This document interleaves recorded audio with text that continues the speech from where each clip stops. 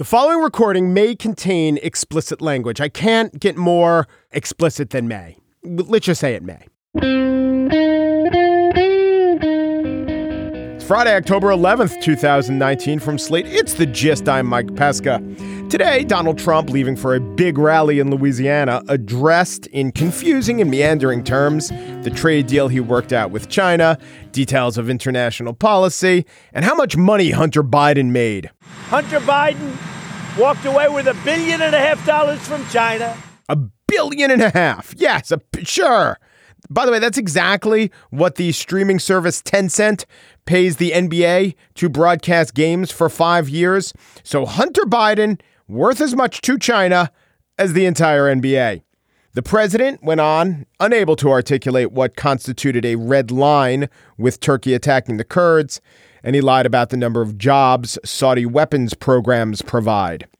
And they buy hundreds of billions of dollars worth of merchandise from us, not only military equipment. In military equipment, about $110 billion.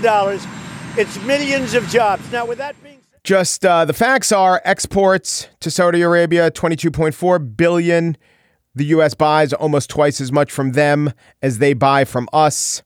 And according to the Department of Commerce, the U.S. exports of goods and services to Saudi Arabia supports an estimated 165,000 jobs. That supports, not entirely underwrites, supports, not a million. So, in fact, Donald Trump made very little sense, showed very little mastery of facts, and displayed very little curiosity, except in one very important facet of the office. Wait, did I hear Shepard Smith is leaving? Is he leaving because of bad ratings? But tell me, I don't know. He had terrible ratings. Is he leaving because of his ratings? I mean, if he's leaving, I assume he's leaving because he had bad ratings. He had the worst ratings on Fox, so there's a reason. Why is Shepard Smith leaving? Well, I wish him well. Ah, yes, Shepard Smith. That's the news that Trump cares about. You know, all he ever wanted to was to be on TV, and watching Fox is how he crafted his policies. And when a figure that he's very invested in leaves Fox, Donald Trump is fully engaged. He cares. I mean, it's not like Shepard Smith was with us at Normandy, but still, the president knows when to invest his care and attention. On the show today, I spiel about the CNN LGBTQ town hall or town halls. I mean, it was 9 successive candidates, so it was the BBBWHKCOS LGBTQ town hall. But first, on Wednesday night, 2 associates of Rudy Giuliani were arrested before they could get on a one-way flight to Vienna. Now, this was after Giuliani told Atlantic magazine White House reporter Elaina Plott that he had to meet her Wednesday afternoon, not Wednesday night, because he was flying to Vienna. I'll read from Plott's piece today. When I called at 3 p.m. Eastern time to ask about his Vienna trip, a woman claiming to be his communications director answered the phone. I have called him more than 100 times over the past year, and this is the first time that has ever happened. She said she'd have to get back to me. As we spoke, I could hear a voice that resembled Giuliani's shout, "Asshole!" in the background. "Oh, sorry," the woman told me. "He's talking to the TV." Giuliani finally sent me a text message at 4:18 Eastern time, quote, "I can't comment on it at this time." We will leave the details of that particular caper aside, but we will be joined by the aforementioned Elaina Plott, and we will talk about all her other dealings with Rudy and her assessment of the White House's overall strategy to beat back impeachment. The Atlantic's Elaina Plott up next.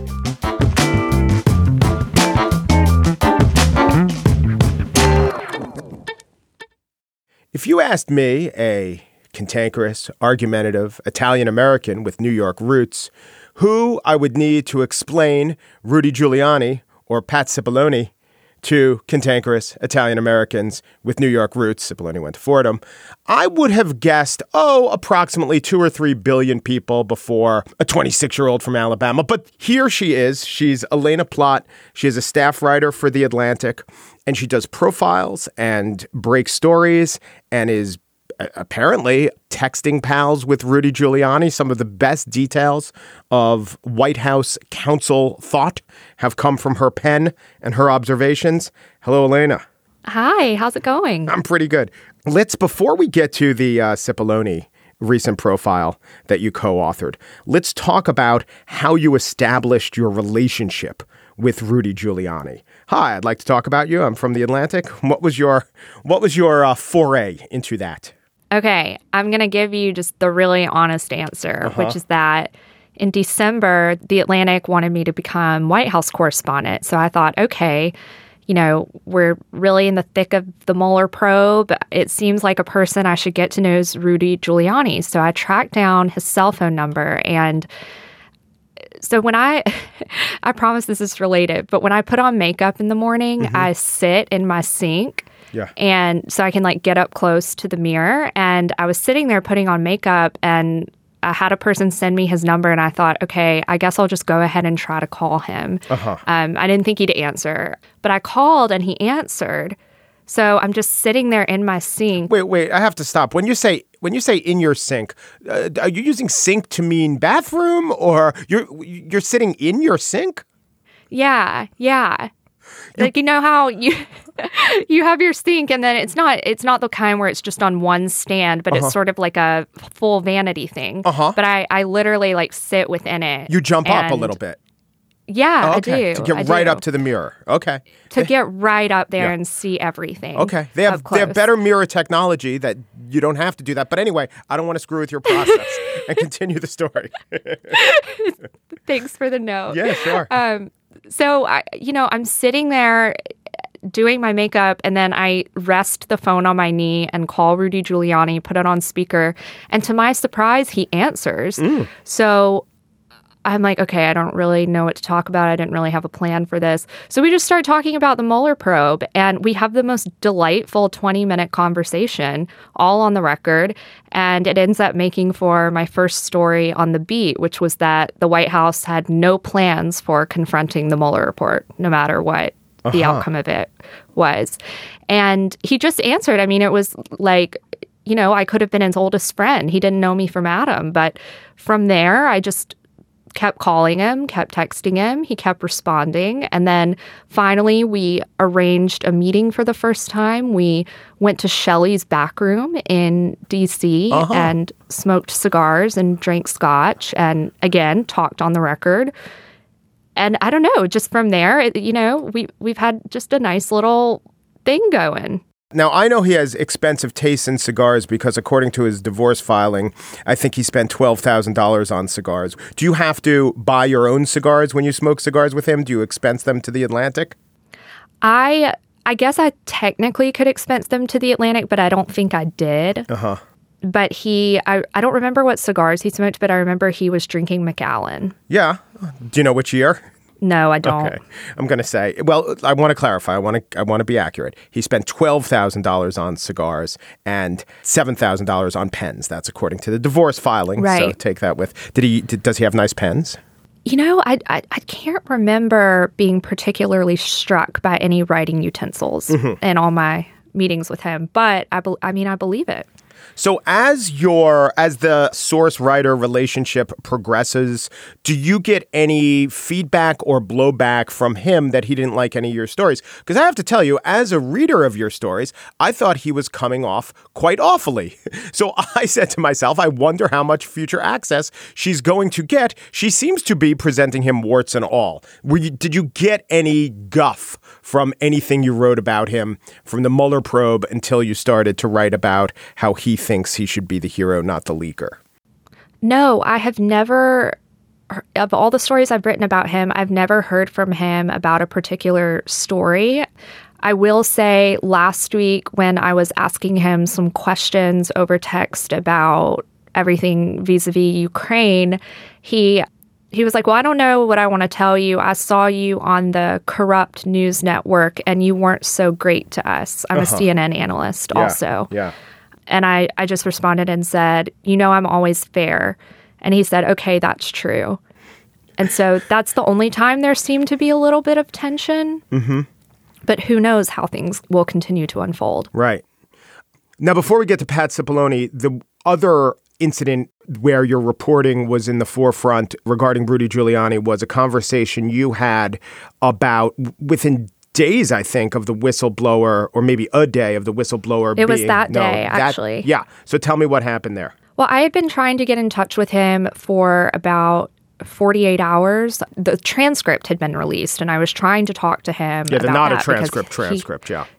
Yeah, sure. A rough summation of notes. I don't know. Right. So that had come out, and I was trying to get in touch with him about that. I couldn't get a hold of him. And then the morning that the full whistleblower complaint was released, I tried once more to get in touch with him. I texted him. He responded immediately. And so I just called him, hoping that, okay, he's with his phone. Maybe he'll answer. And he did. And I really barely got a question in. It was just sort of off to the races as soon as he picked up, and I asked him, what he thought about the complaint, and I couldn't really get a question in edgewise after that. And this conversation took place in the back of an Uber? It did. Mm-hmm. And in the report, you noted that your Uber driver worried if that man yelling at you was a threat? I don't think he thought he was a threat. I just thought he, could hear anybody, probably even outside the car, could have heard Giuliani speaking at that point. And he heard that I had kept trying to ask questions, but would have to cut myself off because he was just still going and going. Uh-huh. And so when I hung up, he kind of looked up in the rearview mirror and he said, everything okay back there? It's like, yeah, it's good. Was it on speaker? No, it wasn't on speaker. It was he's just really loud. Wait. It was in an earpiece, or you were holding it up to your ear and the Uber driver could still hear you? Yeah. I was holding it up to my ear. I had it cradled on my shoulder, and I was using my hands to type on my laptop what he was saying. Oh, my God. Now, in that piece, you had a quote, and it was a blind quote from someone close to this situation. Let's say a former senior White House official told me this entire thing, referring to the Ukraine scandal, was, quote, Rudy putting shit in Trump's head. Rudy had no blowback to that quote. Do you know if he read it? Well, I said it to him in our phone conversation because I had gotten that quote from my source earlier that morning. Right when I woke up was when the complaint was dropped. And so I, started reaching out to sources immediately. And so I was able to ask him about that quote. And that's when he responded, they're all cowards. And the president knows they're all cowards. Because it was important for me to ask him, not just about that specific quote, but what I'd been hearing more broadly that week from people close to Trump who suddenly, even though they had nothing but wonderful things to say about Rudy Giuliani in the years preceding that moment, suddenly acted like he had been a scourge on Trump from the beginning. And it was important to me to know what Giuliani's thoughts were on that. Huh. And when you talk to him and put the quote to him, okay, I was told that you're putting shit in Trump's head. Do you say by a former senior White House official, or do you name the official so he knows who you're talking about? Oh, no. I would never name the official. I would never give up my sources. But I believe the way I put it was, people in the White House and others close to Trump have, said to me that you are not doing any favors for Trump right now with, all this Ukraine stuff. Now, let's talk for a second or two about Pat Cipollone. Before you and your colleague Peter Nicholas did this rather long profile, beyond profile, just an analysis of the politics of that position as well. You looked at all the clips. Was a lot written or known about him, and what was the line on him? There was really not much at all that had been written about him, which is why we thought the piece was pretty urgent, especially, in light of now. Yeah. But he was a pretty low-key guy. I mean, this is someone who he did not need to work in the White House, in other words. Like, he was a multimillionaire who had been in private practice for a long time, really respected in conservative legal circles, Catholic circles, kind of close to everyone on every spectrum of the Republican Party. He's Laura Ingraham's godfather, but he also worked at, Republican establishment stalwart firms like Kirkland and Ellis.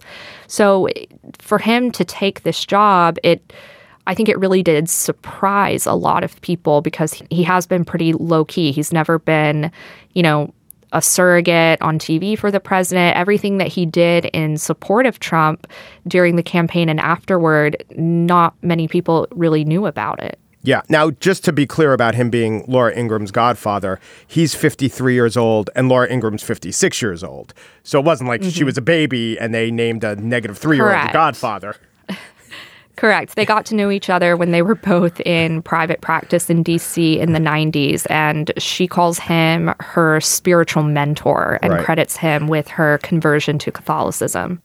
So from what we've seen, it seems that the strategy on the impeachment inquiry is simply to, and I don't mean this generally, but if it is a strategy, it is to muddy the waters by prosecuting the prosecutors, by calling into question the legitimacy of the prosecution. Full stop. That's it. Just to deny any accusation and say if it comes from these accusers, it can't be trusted. Are there any elements beyond that that are missing? Any, clever side stratagem that isn't accounted for by the basic, we're just going to deny the legitimacy of the prosecution? No, I think that's exactly right. And I think it's what, is interesting at this point about this scandal versus other ones. I mean, everything that Trump and his lawyers and, his Republican allies are pushing back on, everything is process-based, right? It's never about the substance of the call or the substance of the whistleblower complaint saying, here is our, well laid out reason why Trump, potentially asking the Ukrainians to investigate a political opponent in order to secure a meeting with him or get military aid is actually okay. That, that line of argument does not exist, even a fanciful one. It's just not there. Everything has been process-based. So I really do think it, to me, emblematizes what the fear and stress within the White House is right now, that they actually don't have a way to justify the substance of the inquiry, so they might as well attack the process-based elements. Agreed. I want to ask you one other thing, maybe two other things. The other thing about how this particular impeachment inquiry might go is within media circles, your CNNs, corrupt news networks, and your MSNBCs, there is this belief that the Ukraine scandal is simpler to understand than all the details of the Mueller report. But among your sources and the conservatives and Republicans you talk to, do they think that that's true? They don't, but I don't know. I think Pelosi is right in many ways that it's much more simpler to communicate, but it's up to Democrats, I think, to make good on that. And again, I think what Republicans are banking on is that Democrats will screw this up for themselves, to put it plainly. But I think from a messaging perspective, it actually is probably quite easy to communicate to the American people.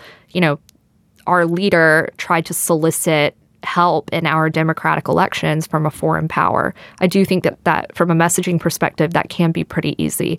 What Republicans are arguing, I don't necessarily believe, is that this is not a simple thing to unwind or to understand, but that they will not communicate it in the way that it needs to resonate with people. Elaina Plott is a staff writer for The Atlantic. She is The Atlantic's White House correspondent. She is an essential read, as is her Twitter feed. Thank you so much.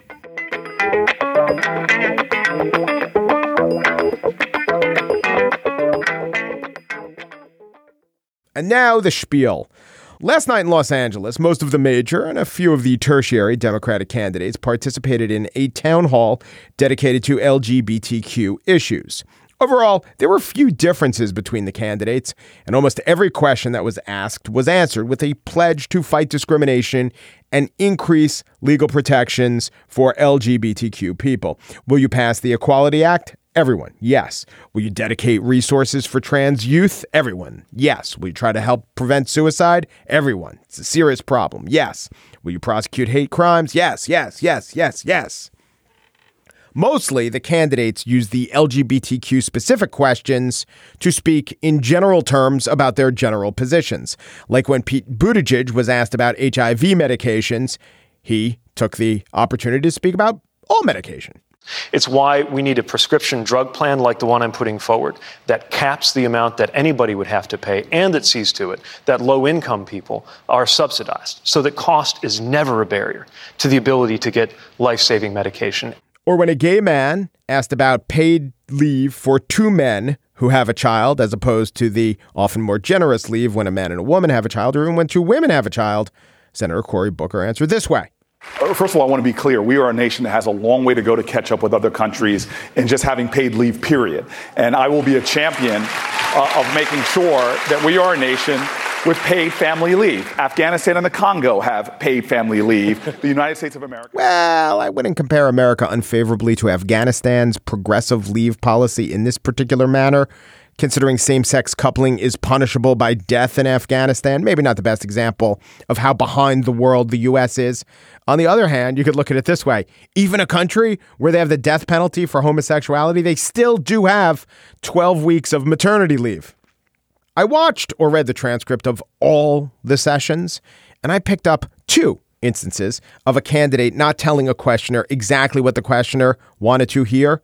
One was Cory Booker. He was asked about eliminating tax breaks for religious institutions that discriminate. And he said, well, it's a process. Whereas Beto O'Rourke just said, yes, no tax breaks for them. And the second one was when Senator Amy Klobuchar said she is not in favor of decriminalizing all sex work, but she did pledge that she's open to discussing it with the man who asked the question. Without differences in policy or even really tone, voters were left to evaluate the candidates on, at one point, their flirting skills. Joe Biden maybe wanted to go in for a little extra special hug with Anderson Cooper. That was kind of unclear, but he did put out some come hither vibes to one questioner. Christopher, welcome. Looks like you stepped out of gentleman's quarterly here. Oh, well, thank you, Mr. Vice President. I tried. Okay, he's silver foxing it there. And then there was the time Cory Booker saw a fellow bald man and seemed to want to trade tips on avoiding scalp stubble. Good evening, Senator. That is one of the most handsome haircuts I've seen. Were you about to say the same thing? I was going to say Thank nice you very haircut. much. All right. You are a beautiful man. There were a few moments, uncomfortable for me, when journalism blended into activism, which I'm always wary of. So there were numerous protesters who, to my mind, didn't help their cause. One constant theme of the night that they were pressing was this assertion as voiced by Pete Buttigieg. Well, thank you for your question. And before turning to it, I do want to acknowledge what these demonstrators were speaking about, which is the epidemic of violence against black trans women in this country right now.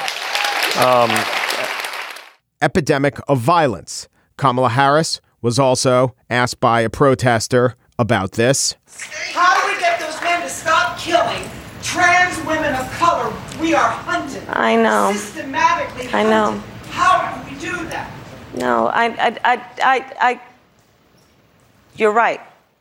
Now, the anchors and a couple of the questioners cited this stat that according to the Human Rights Campaign, which was a co-sponsor of the event, more than 26 transgender people were murdered in 2018, most of whom were black transgender women. And so far this year, HRC has reported that 19 transgender women have been killed. Though, when that number 19 was cited during the forums, people started calling out, no, 2020, and candidates would correct themselves and say, oh, it's 20. And so here's where I become maybe annoyingly journalistic. I have no reason to doubt beyond that. I believe the basic premise that the world is certainly, and America is certainly dangerous for trans people, trans women, black trans women especially. They might be homeless. They might be sex workers. They might be targeted. But the number 28 last year or 20 and counting, sadly, this year, that's not an epidemic.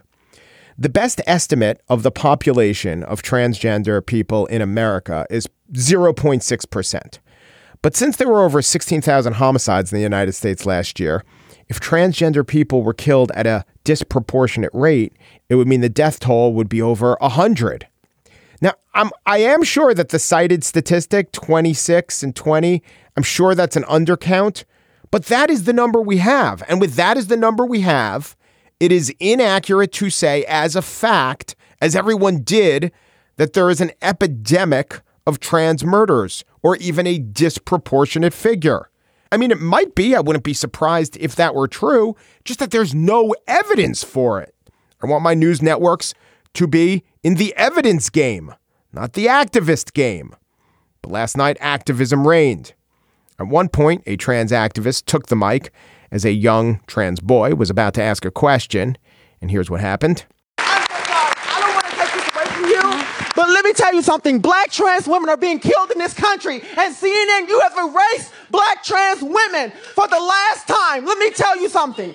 Black trans women are dying. Our lives matter. better. I'm an extraordinary black trans woman, and I deserve to be here. My black trans... CNN anchor Don Lemon tried his very best to engage. The reason that we're here is to validate people like you. Well, during the night, black transgender men, black transgender women, transgender people of color asked a number of questions, seemed to engage the candidates. Still, that activist, Blossom, said of Don Lemon, "We're proud and happy that you're here." Yes, but remember, we're on our time constraint. All right. Thank you, Blossom, and I appreciate it. Yeah, that's how anti-blackness works amongst people of color. That's what anti-blackness looks like. The erasure of black trans people. Later, another black trans woman was called on for a question. And next, Secretary Castro, I want to bring in Shay Diamond, a singer-songwriter from Los Angeles. She currently supports Mayor Pete Buttigieg. Shay, what's your question? It's Shea Diamond. Shea Diamond. Put that on the record. Okay. It's on the record. Thank you. Yes, honey. It's violence to misgender or to alter a name of a trans person. So let's always get that right first. Wow. The CNN anchor there, Nia Malika Henderson, held it together better than I would have. Violence. She committed a violence in that this woman spells her name S-H-E-A, which is pronounced Shay the world over, but she decides to pronounce it Shea. That is great, but Nia Malika Henderson's not knowing that is violence. All right, here was Shea's question. And we want to just know, if you are elected as president, will you have a group of transgender people to counsel you or advise you? Shea? Shea. All right. I absolutely would do that. And in this campaign... Sure he will. And not just for trans issues. How about the Export-Import Bank or Canadian timber tariffs? The category is Kurds. Let's work. The Transgender People Council. Why not? Black trans women were called on. Transgendered women were called on. A disabled queer Latino at one point asked a question of Julian Castro. A bisexual woman asked this. The Obama administration was the first to engage specifically with bisexual activists and educators in a roundtable discussion in 2013, and then with a follow-up meeting in 2016. Bisexuals face unique challenges in healthcare, sexual violence, and societal acceptance that have not yet been overcome. What would you do as president to support the bisexual community? Now, look, I'm not ignorant. I know bisexual people feel caught in the middle and put down, sometimes by heterosexuals, sometimes by others in the LGBTQ community. But what's a president? We're talking about what a president can do about this. A president can be inclusive, but really, what can the power of the office do for bisexual people more than they can do for queer people in general? Right? If they extend rights to all LGBTQ people, the B's for bisexual. Bisexuals count too. This would be like in a civil rights forum if a biracial person asked, well, will your civil rights protections extend to me? I could just picture Barack Obama saying, yes. But in the end, everyone got their assurances that they were seen and cared for and that their concerns would rise to the level of presidential attention. And no matter how uniform the responses of all the Democratic candidates were, the unspoken contrast to the current occupant of the office was profound.